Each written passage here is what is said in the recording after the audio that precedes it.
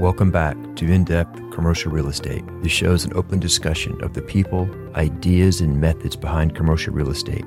I'm your host, Paul Eaton. Our guest today is Scott Choppett. Scott is the CEO and founder of the Urban Pacific Group of Companies, a real estate development company focused on the urban townhouse rental housing model, which pairs private capital with multi-generational workforce rental housing. Scott, thanks for coming on the podcast today. Great to be here. Tell me about your path into real estate. So, I had a long background in family involvement, so I won't go into great degree on that, but basically I was exposed to real estate development fairly early, sort of in my lifetime, but that didn't necessarily tell me that real estate would be of interest or how it would be meaningful for me. It's like when you're a kid, you see something going on and whatever, you attribute something to it. And then years later you go, oh, now I see what it is. So what informed my choice of a real estate career, maybe it'd be a different question to answer, was after I got out of high school, I didn't really have a clear picture of what I wanted to do. And so I went and worked in the construction trades for a period of time doing electrical work. And that I made a lot of money. I was making more money as a 17, 18, 19-year-old, really probably 18. This is after high school. But I also, I got a sense that this was just not going to do it for me. I could see that I wanted to do much more than work in the trades. And, doing electrical work's actually, one of the better paying careers and, sort of least labor intensive. You get to use your brain more. All the guys that are plumbers will be insulted by that, by the way. But basically then at that same time, I do a lot of reading. I've always have done a lot of reading. I came across a series of books that were just your basic real estate investment books. This would have been the late 80s that I'm talking about. So the books that we had available at the time were not like, what we have today. YouTube didn't exist. We didn't have, Substacks and, Medium and, the internet didn't exist in the way that we know it now. So you'd find books. And so I came across some books that were like, how to invest in real estate on the weekends kind of books, really basic stuff. The books might even be looked at as to be exceptionally just cringy, as my kids would say. But what I got from that was how to make deals, how to be a deal maker, how to create value, even in the sense of, buy low and sell high.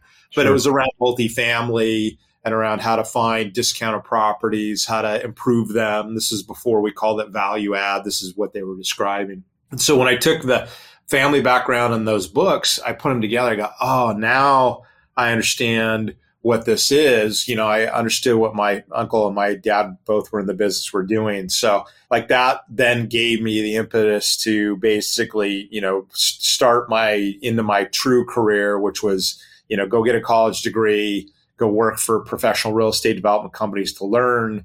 And then eventually I knew, really from that early age that I wanted to go out on my own, really be an entrepreneur is how I'd say it today, which, ultimately, those two things sort of came together in that decision and that path. You've been focusing on the urban townhouse concept. Why did you get involved in that concept? What are the advantages? What's the niche involved and how is it going? Yeah. So if I forget any of those questions, Paul, remind me. So, I'm a real estate developer. So we build new buildings, right? We take empty land or underutilized land. We build buildings on them. And you mentioned you're doing industrial. So industrial development's actually probably one of the hottest, markets across the United States. My choice was apartments, new construction apartments. And again, that came from watching what my dad and my uncle were doing. And so when I started this company, Urban Pacific, in 2000, we had focused on the urban infill niche. So it was building residential projects in urban locations that were filling in blank spaces in neighborhood fabric, right? And in 2000, that was pretty cutting edge, right? People weren't doing that. They weren't going into downtown locations that, how we've done it for, given that entire 20 years. And so we had identified, when I founded the company, this niche of building in the city. And that was, really not a thing that people were doing in any way. And then, fast forward over the, that entire, 20-year period, 21 years this year. So for about 15 years, we did that, infill development of apartments and other residential projects. About 6 years ago, there was an interesting little sort of flat spot in the market where we were building several new apartment projects we were sort of active in the Southern California and the Denver markets. Those were the two markets we were active in the time. And in both those markets, there was this huge wave of new projects coming online, right? All the big guys, you're in DFW. So Trammell Crow would be a name you're familiar with. I mean, they were just, it's the market, firmed up enough post, 2008 recession. Everybody was descending into these markets. And that was really our signal to go, okay, this is a time to be careful, time to be cautious. And we'd done really well on a number of projects. And so it really started to look to me like, okay, if Trammell Crow and Holland Partners and JPI and Amley and, all those big companies were coming in, we needed to be doing something different. Like we needed to not want to compete with those guys. Cost of capital was lower, financial cost was bigger, lending relationships, equity, volume, build costs, that kind of thing. And so I really went back to my original. So when I first started working for other companies post-college, I worked for a company that did affordable housing, meaning ground up development of apartments in the affordable housing domain. So this would be low-income housing, tax credits, government subsidized apartments. I spent several, successful years in that career doing that. And so at the time that we started to think about doing something differently, I was like really of the mind, like we got to be in some domain where everybody else isn't. What's some part of the market that's, underutilized, underserved, low supply, high demand. So affordable housing would have been one of those choices, but that's actually, people who know that business is incredibly competitive itself. You got, very competitive. Yeah, very competitive. A lot of really great companies, a lot of friends that, colleagues that I work with professionally that are just like, really masterful in that space. And so we don't want to do really like either. We don't want to do market rate luxury podium studio 1-bedroom product, but neither do we want to go back and do affordable housing. And not that there's anything wrong with it, but like we were looking for space that was like an open, ground. It was like less competitive space. So we had this one project that we found that I ended up buying the land to develop, and we bought it really inexpensively. And this property gave us the capability we had a limited unit count that we could put on the land, but the size of the unit was virtually unlimited. I mean, other than what we could physically fit on the ground. And so like at the time we were doing, we had finished a lot of studio 1-bedroom, 2-bedroom podium projects. But we said, well, we could do more than that. The architect and I spoke, and I go, well, how big of a unit can we do? 3 bedrooms? He goes, I think we could do 4. Okay. I've never done a 4-bedroom apartment unit in my career and running Urban Pacific. So I said, okay, let's go for it. So he came up with a 2-bedroom townhouse concept, 4-bedroom, 3-bath with a 2-car garage. And that was our first project in what turned out to be the UTH program. And a couple of things happened that were really unique that really informed us to go further with this. We finished the project. We sold it to an investor, like they were going to own it long term. We got paid, and we got a really great cash offer with a specific condition that we not rent the units because they wanted to put their own tenants in. They wanted to buy it from us empty, lease, tenant themselves. I go, okay, great. My partner at the time, we're like, cash offer. We don't got to rent it. Great. That's like wonderful. So we had underwritten the units at $2,650 for these 4-bedroom units, and the new owner turned around and put them on the market at $3,250. Wow. I called my partner in the deal and I go, dude, what did we miss? Like, did we miss something here? Like, I knew there was some upside, but $3,250, and he's like, man, they're not going to get it. So they ended up renting in a range from like $2,950 to $3,250, but well above our pro forma, like, $300 to $500 a month over our pro forma. You go, that's noteworthy. So we really started looking at this and talking to people about it. And we had conversations as we were building that specific deal. And what we basically sort of got onto, there was this like idea of family housing, of renting multi-bedroom, larger townhouse units to families that wanted to live in these infill environments. This happened to be in downtown Long Beach, my hometown in California. And so we go, okay, let's start doing more of this. And so our next project, we tightened up the footprint, went 3 stories instead of 2, and we went to 5 bedrooms. Like I passed the architect and I go, well, what's our limit here? How many bedrooms could we fit? And we sort of toyed with the idea of 6. And I thought, man, that's like a lot. That seemed like a little bit crazy to me, although 5 bedrooms is, probably slightly less crazy to people. So we settled on a 3-story townhouse, 5-bedroom, 4-bath, 2-car garage, laundry room, One of the rooms is has a master suite, with an ensuite bathroom. And then particularly what we ended up doing is putting a ground floor bedroom bathroom on for making this multi-generational. So what we started to identify was that the tenant profile, the tenant avatar of this was working class, multi-generational families that made too much money to live in the affordable housing because they were overqualified. They were pooling their expenses and incomes in the family group. They didn't live in the studio one bedroom unit that's like the sexy downtown mid-rise product. Too many people, right? Wasn't, and they weren't like, that wasn't their lifestyle. They weren't looking for sexy downtown. They wanted like, hey, I need housing for my family that makes sense. It's close to my job. And so anyways, out of that first few projects, we developed the idea of what ultimately we gave a name, Urban Townhouse, which is now classically, we do all of our projects with this 5-bedroom, 4-bathroom townhouse model, same unit, like production building, like a home builder would, and design, each project with a mix of, those 5-bedroom units. It would seem that tenant would naturally want to have a single family home, but in some markets, they simply cannot afford that product. And this is a great substitution to allow a multi-generational home to have a new place to live. Yeah. At a reasonable price. Yeah. I always used to tell our leasing teams in the beginning, I said, hey, if you have a family that is looking at a house and looking at our unit and we're equal, they'd always choose the house. Sure. Backyard, front yard, white picket fence, garage, the American dream, right? Even if in a rental format. What's interesting is as we've rented, now several of these projects, what we're finding out is that the people who come to us, they appreciate the size of the unit. They go, oh man, garage and laundry room and 4 bathrooms, right? That in many cases, the 4 bathrooms is as important as the 5 bedrooms, right? Although the bedrooms are where people live. But really, for the most part, people, they think of themselves as apartment dwellers. And I don't say that's bad or good. I just think that for most people in the professional real estate business, you go, oh, these, like, I would think houses would be a comparable. And for the most part, these families, they don't think of themselves as house dwellers. I think in California, that's probably the affordability issue probably just takes that out of play for them. They go, it's too expensive. And it is, single family house with a big backyard and a big lot. It is more expensive than our offer generally. But a lot of times people go, I was just looking for an apartment and I came across yours and I saw 5 bedrooms. Like, man, I never even knew that thing existed. And then they come visit us and they're like, isn't this a for sale unit? Don't we need to buy this? We're like, no, this is for rent, designed and built to rent, but, lives like a house.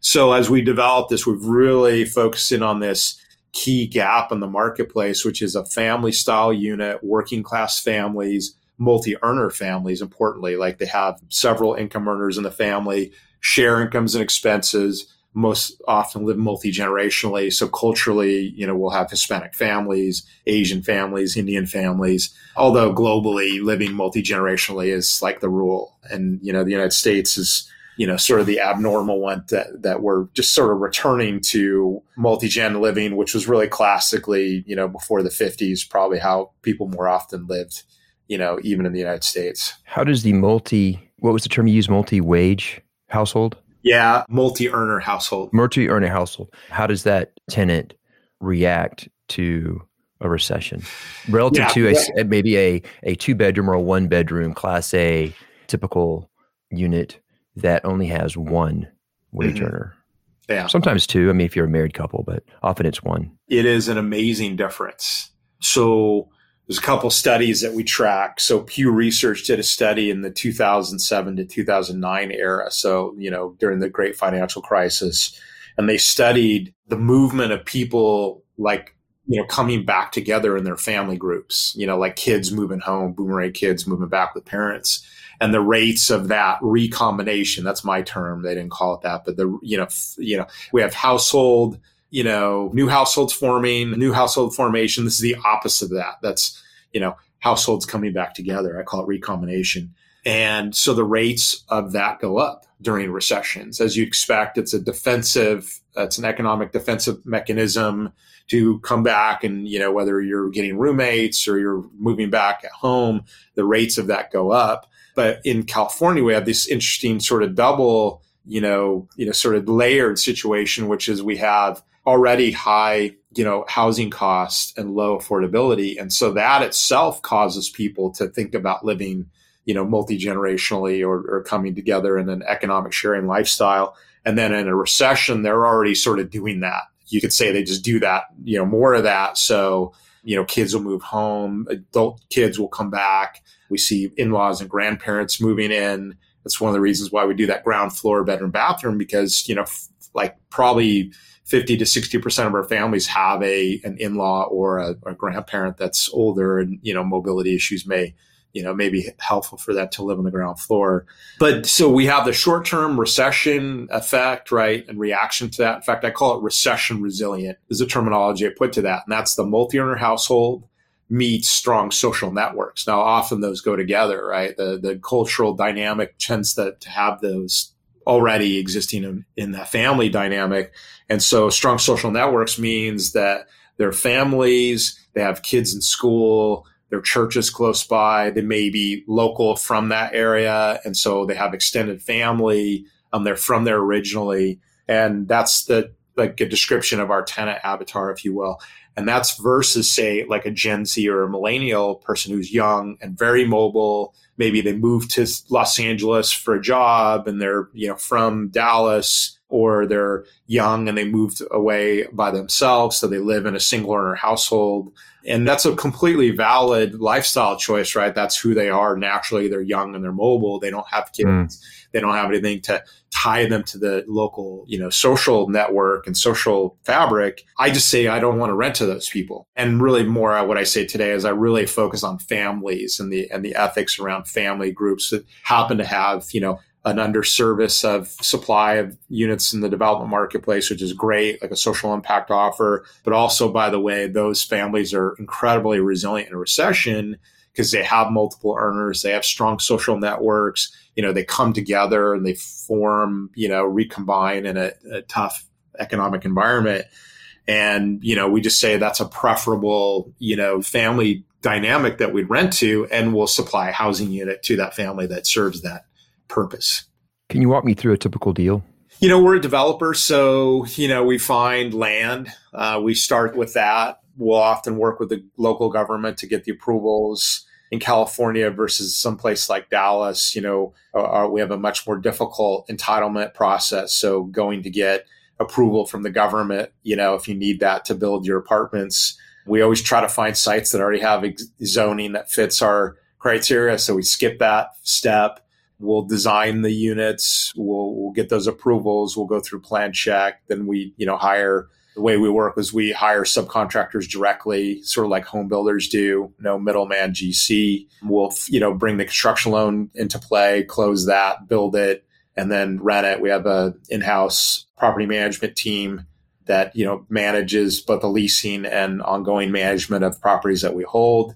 And then at the end, either we sell it or we hold it. If we sell it, we just, straightforward, find a good buyer. If we hold it, we'll, underwrite and fund a permanent loan and then, hold it. Really, we want to hold all these in perpetuity. That's our perfect scenario for us is, we build these assets and hold them, practically forever. And for two reasons. One is we can sustain the, long-term service of the family dynamic, right? We're really oriented around that. But also from an economic standpoint, if tenants are recession resilient, then these properties are recession resilient, right? And then we become, as the owner, recession resilient. And then I'll add a third one, which is new, which is, inflation that's here and growing and increasing, hard assets like income producing, debt financed, real estate is going to be highly advantaged in a high inflationary environment. So on your land acquisition, I assume you're not really competing with the Class A builders because they want different locations. And so you don't have to worry about, you're not really competing with them. Is that right? Exactly right. You're making workforce housing, and that's a different area or different location. It is, if you, definitely against the, your classic, core developers, the Trammell Crows of the world. So we're differentiating that niche, but you're exactly right. So the way we call it is we're like an A product in a B and C neighborhood. So we're not like hardcore war zone neighborhoods, although we look at those. We don't shy away from that. but neither are we in the super sexy, gentrified, hipster neighborhood with the, boutique coffee houses. And nothing wrong with that. Again, those are valid. That's not a choice that we make. So we're in the in-between space, right? Like we're in that, blue collar apartment centric neighborhood in Orange County or LA County. And, in fact, the terminology I created, or actually I found somebody called it an urbanized suburb. So it's a suburban, what would have classically been a suburban city or neighborhood in its original form, but because it's older, has urbanized to some degree. So this would be, cities like Fullerton in Orange County and LA County, Montebello, cities like El Monte in the San Gabriel Valley. These are older cities that have already been built out for decades, but have sort of become more industrialized, more higher density commercial, a little bit more apartments. But if you drove around it, you'd see the major thoroughfares have these commercial frontages and maybe some industrial neighborhoods. But then behind that is the single family neighborhoods. It's really predominantly suburban, but has these urbanized characteristics. And that's actually a preferable, environment that we like to find. And then you're exactly right. We'll often go into neighborhoods that, know, particularly the for sale builders. In California, it'd be like the condo guys that build infill condo projects, which includes some of the big public guys. They don't want to go in these neighborhoods, and then nothing wrong with their choice. They're just like, they have to make a choice related to who their buyers are. And we'll get a little overlap. But quite often, we'll show up to like a site and there's nobody like us offering this land seller this particular price. Now, we're real disciplined in our offer price, right? Like we always do our residual land, run numbers back into a land price that makes sense for us. And then, we're easily rejecting 60, 70, 80% of sites that we either find, our team finds, or brokers will bring to us, or we find on CoStar. And, we've got a real solid, rigorous criteria and allows us to move through very quickly. And we're pretty brutal as anybody who's seasoned in the real estate development business. You go, nope, right? So, 1 out of 10 2 out of 10 will make sense. And the other thing is we're okay to do a little bit smaller projects. So our sweet spot right now is between probably 30 and 80 units per project. That was a little bit smaller when we started in the beginning because that was the experimental phase.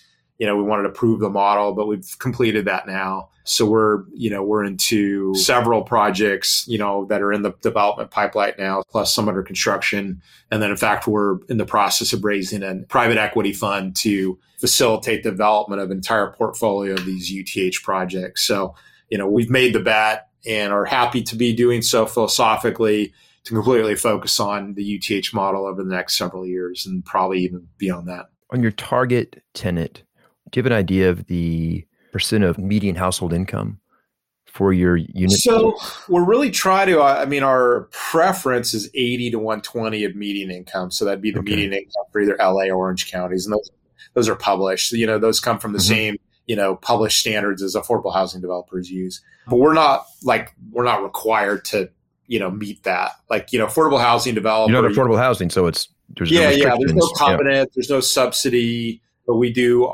regularly fall into that 80 to 120. So I might say like 80 to 150. Now, like a lot of people go, 150, that sounds really high. But if you're, a developer in New York or New Jersey or any particularly major city, going up to 150 is actually like a regular, like if you go to New York, 140, 160 median income as affordable housing, like that's built into the, that's like baked into the cake in those markets. It's a little bit more unusual outside of those major, city centers. But that's the middle. That's the, there's a term called missing middle, which was coined by a firm called Opticos Development. That talks about like middle density housing. So think like row homes. And our product fits in that category. That Tim Versace on our capital team for the fund, he came up with the term of forgotten middle, which I really liked when he brought that up. I was like, that's perfect, because really it's not only are we doing that missing middle architectural type, but we're also serving the missing middle families, middle income families that are sort of forgotten. They're not the luxury class A, Gen Z millennial, and they're not the true affordable. So if you look at it from a marketplace, really nobody's serving these working class families that, are usually highly rent burdened. I mean, we're easily, 40, 50, 60% of income for most people. And then, so, the way to think about it is our rents are averaging between probably 3,700 to 3,850 a month for a 1,750 square foot, 5-bedroom unit. And we're usually looking for 2.5 to 3x the monthly rent in incomes. Now, for some people, they go, oh, they do the math. They go, that's really high. But remember, you're going to have several earners bringing that income. So, if you have 3 or 4 earners that are making 30, 40,000 a year individually, that is now 120,000 or 150,000 a year of annual income. And so we start to get into those sort of categories. And again, people go, oh my God, 150,000 a year. And you go, well, one, it's California, right? We're the most housing constrained, highest, we have, 18 out of the top 25 most expensive housing markets in the United States are all in California. Top 10 are all in California, by the way. And so that's our environment. In fact, that's why UTH exists, because I'm a California native, I've, been here my entire life, raised my family here.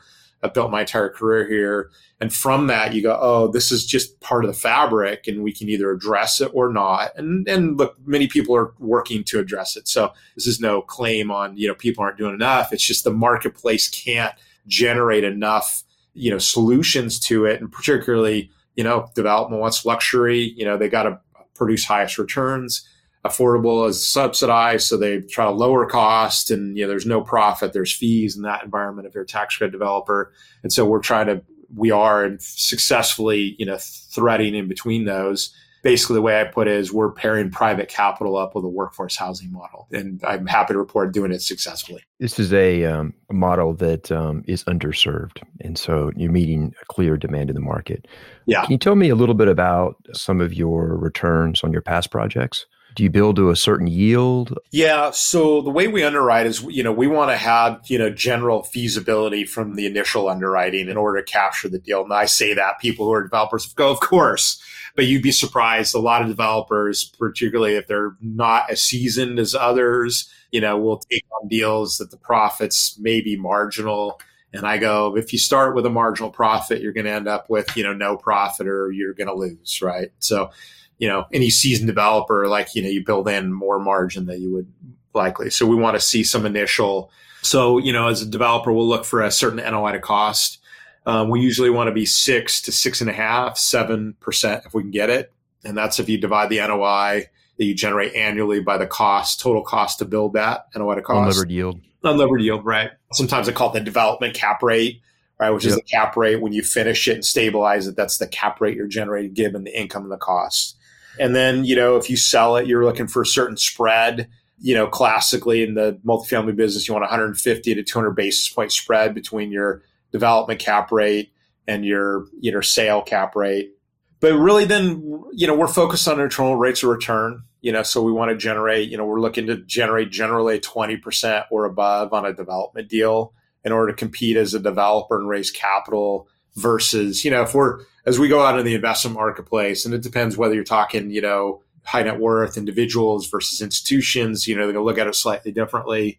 The institutions are all totally organized around IRR. That's like their bread and butter. Mm-hmm. High net worth, a little bit more cash on cash, a little bit more, equity multiple. Institutions look at equity multiple a little bit as well. What I can share with you is we've generated a 23% internal rate of return on the beginning set of deals, which now will come through. We'll be at our 6th deal that we've built and rented and sold in this UTH program. And over that, it's 23. It's a little bit more, 23 and some change to LP investors on those deals that we've built and rent and sold, sort of merchant build style. And then generally, we're looking, as I spoke before, to do long-term holds, 5 years minimally. We're really looking for 10 years and beyond, which I speak that because then IRR starts to be a little bit more ethereal, right? Like, what do we know cap rates in 10 years? What do we know rents in 10 years? And so you do your projections and make some linear assumptions on rents, operating expenses, and cap rates. What I can say is every deal I've sold over the last 20 years that I built is worth, in many cases, minimally 2 or 3x what I sold it for when I sold it, 10 15 years ago. And that's all California stuff, a little bit stuff in Denver and Texas. So I think in the long run, 2 things appear to me. One is, we'll continue to look for playing in underserved environments, right? Like we want to be in lower contested marketplaces. And I think, workforce housing, certainly like one of the, sexy new product categories in the multifamily world, as is built to rent. And ours is sort of a combo model of those two. But the reality is in a place like California, our regulatory environment is so difficult and so constrained that creates a natural, Warren Buffett calls it a moat, right? It's what's the word? It's a disincentive to go newly into that market. Like if you're there, you have this moat that you're good. And so, look, we're not the only California real estate developer. I don't make that claim, but we are one of the only ones. In fact, we're the only one that's building built to rent successfully over multiple projects and serving these family demographics.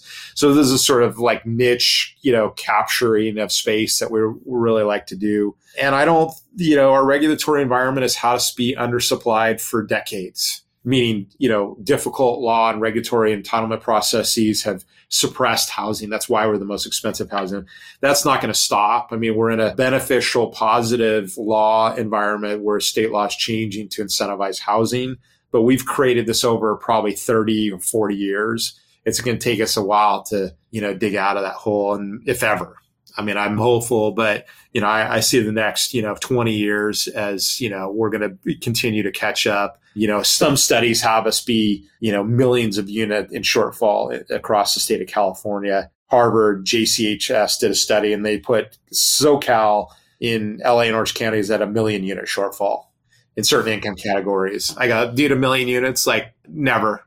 Yeah. And I'll be, you and I'll be long gone before that ever happens. So, and that's not a logic to not work on it. What we do is, is a small component, very small component part of that.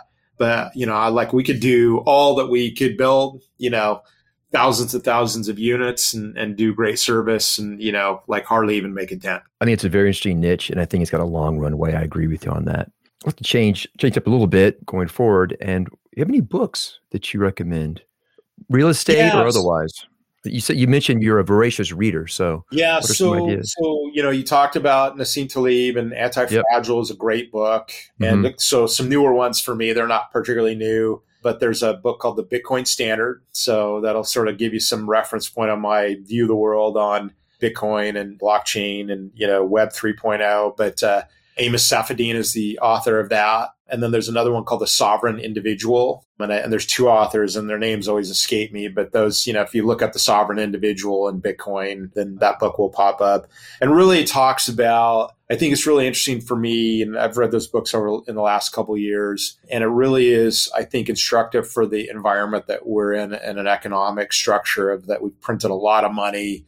We're injecting a lot of stimulus into the economy and what effect that has. Now, everybody sort of, I think, classically knows that, when you put more money in, that you're going to cause inflation, but there's several other second, third order effects that come into place and can be instructive on, why is our social environment the way it is? Why is our government the way it is? And, what is the future of, economics, of societies, of money, the future of money, right? Relative to the, fiat currency world. So those two books will really teach you a lot. And I think also what I was really enlightened by is just historical events that you didn't necessarily attribute to the way money was managed, but like the fall of Rome as an example can be attributed to some degree to the debauch of their currency, where, in over 100 or 200 year period, the valuation of their currency declined, by, almost 100%. And, that was then cause for like economic weakness and social unrest, which is one of the, classic symptoms of debauched currency. Well, that's where we're at now. And I'm not happy to say that, I consider myself to be a pretty patriotic guy, but we're at, like economic reality is what it is. There's another book called The Price of Tomorrow, and the author's first name is Jeff, and I'll blank on his last name. But this book's really interesting because he talks about, as much as we're talking about stimulus and printing of money and cause of inflation, there's also an offsetting effect of deflation relative to the cost of technology or the advance of technologies causing deflation. So, if you have your iPhone, right, in the old days, to put what's in here would have cost you, probably hundreds of thousands of dollars for a music player and, a phone, if you could even get a phone that did that kind of stuff, a computer. Now it's one device. Yeah. This, I don't know that this matches what, used to have a room full of computers in the 50s, but, probably darn close, if not exceeding. And so in The Price of Tomorrow, he talks about the advance of technology is a deflationary effect. So, we have this money stimulus causing inflation. We have technology advancing. And look, we're in the most rapidly technological advancing period in human history, right? Artificial intelligence, robotics, the advancement, cryptocurrency, blockchain, Web 3.0, I put in that same category. So those would be 3 books, none of them related to real estate, but you can take parts of what they talk about and apply them to whatever domain you're in. So as an example for us in the, cryptocurrency blockchain environment, we're already working on basically providing tokenization of ownership of real estate assets of our own development projects, where we'll tokenize those, both our positions and the LP capital positions. And then those tokens can be, they'll be the investors. That's their property. It's the evidence in the electronic format of their ownership of a hard asset, but those can be tradable. There's secondary exchanges for tokenized real estate. People have been, if they're following that at all, they're NFTs, the sale of these art pieces. Somebody said, what did they say? It's, they call the NFTs, that whole thing, storage, like a storage locker for your digital assets, whatever those may be. It could be art, could be the sword that you need to buy in some game. It could be buying land in a virtual world, or it could be, electronic ownership, evidence of real asset ownership. I mean, Bitcoin is a classic example of that. You don't own any physical, paper or asset. It's, entirely represented in an electronic format. That's the way that we're going in the world. And so I always try to read these books and go, how can I apply it to what we're doing? Right. Real estate development, or like we're still building balloon frame buildings, 100, 200-year-old technology. Real estate's pretty backwards in many ways. And so I'm always sort of on this like constant, search for what's the next thing. Many of them we can't apply to real estate, but many of them that we can. So I'm always encouraging people to do that. Every time we do a deal and go through the title process, I wonder if blockchain will come in and change the title process. I'm not optimistic about that here in the US. However, I do think in the developing world, I think there's an opportunity to use that new technology. And are you not confident in that because there's so much built-in, cost, built-in interest, right? Yeah, the title companies won't want to be in a hurry to do that, right? Yeah. They don't want to get involved. Which you can make the same claim as if you're Kodak in the 70s or whatever. When people started going, look, hey, electronic photography is coming. I'm with you. I think there will be a lot of resistance, but I also think that to some degree, like that book, The Price of Tomorrow, that costs will drop so rapidly in some domains that those companies won't even have a choice. They'll just go out of business, like Kodak, right? Or, Blockbuster using the well-trodden, case studies. Yep. But I really think some company will get on board, and probably you're right. It won't be the First American titles and the old, Republic titles of the world. But there's a legal framework as well that has to be changed here in the U.S. Really difficult. Agreed. Totally. No doubt about it. There's an economist named Hernando de Soto, and I forgot the book he wrote, the title of the book. But he said that one of the largest problems facing people in the developing world is that they can't get title to what they own, to their homes. Yeah. And if you can't get title to your homes, then you can't raise capital. Mm-hmm. And it's a huge problem. And maybe someone could go into these areas and create a framework using blockchain to allow people to show that. I think I totally agree with you. And I'll add to what you're saying, because where we're seeing the highest adoption of Bitcoin as a store of value and a currency is in these third world countries, right? El Salvador, Argentina, right? Argentina is on that list. Panama, but El Salvador is taking the lead officially. And then I read an article about Nigeria. Everybody knows Nigeria for all the crazy scams that they do. What's not so well known about Nigeria is that they're incredibly entrepreneurial. and like trading internationally, but they're having there's a story I read about people who bought and sold cars to import into Nigeria, because getting cars is like a hard thing, right? Nobody makes them, and there's not Ford dealer around the corner, that kind of thing. So people are buying cars in like US and Canada, importing them, shipping them over to Nigeria. Well, their currency, whatever the name of the Nigerian currency, was so bad, it just lost value constantly and was constantly debauched and printed, and the government was hugely corrupt. What they were doing is they were putting money on gift cards that they would then transfer the balance on a gift card to their representative in Canada, and that person would take that money off the gift card and go to the auction to buy the car, and then use that capital to do. And so they were doing that to bypass the Nigerian banking system. And of course, you'd have to be in the Nigerian currency to be in the banking system. And so once Bitcoin became more well known, that immediately, stopped the gift card thing, because now you could send money in Bitcoin, which was still challenging because the government desanctioned it, right? Prohibited it. But then I was reading in the last few weeks that the speeches were being made by the Nigerian economic minister or whatever, and starting to like turn the corner on Bitcoin as maybe we should think about this, because I could think they could see it was going to happen anyways. And then there's a system called the Lightning Network, which is basically you got the Bitcoin layer, and this sort of sits on top of that to make more efficient transactions, and an app associated with that called Strike, created by a guy named Jack Mallers.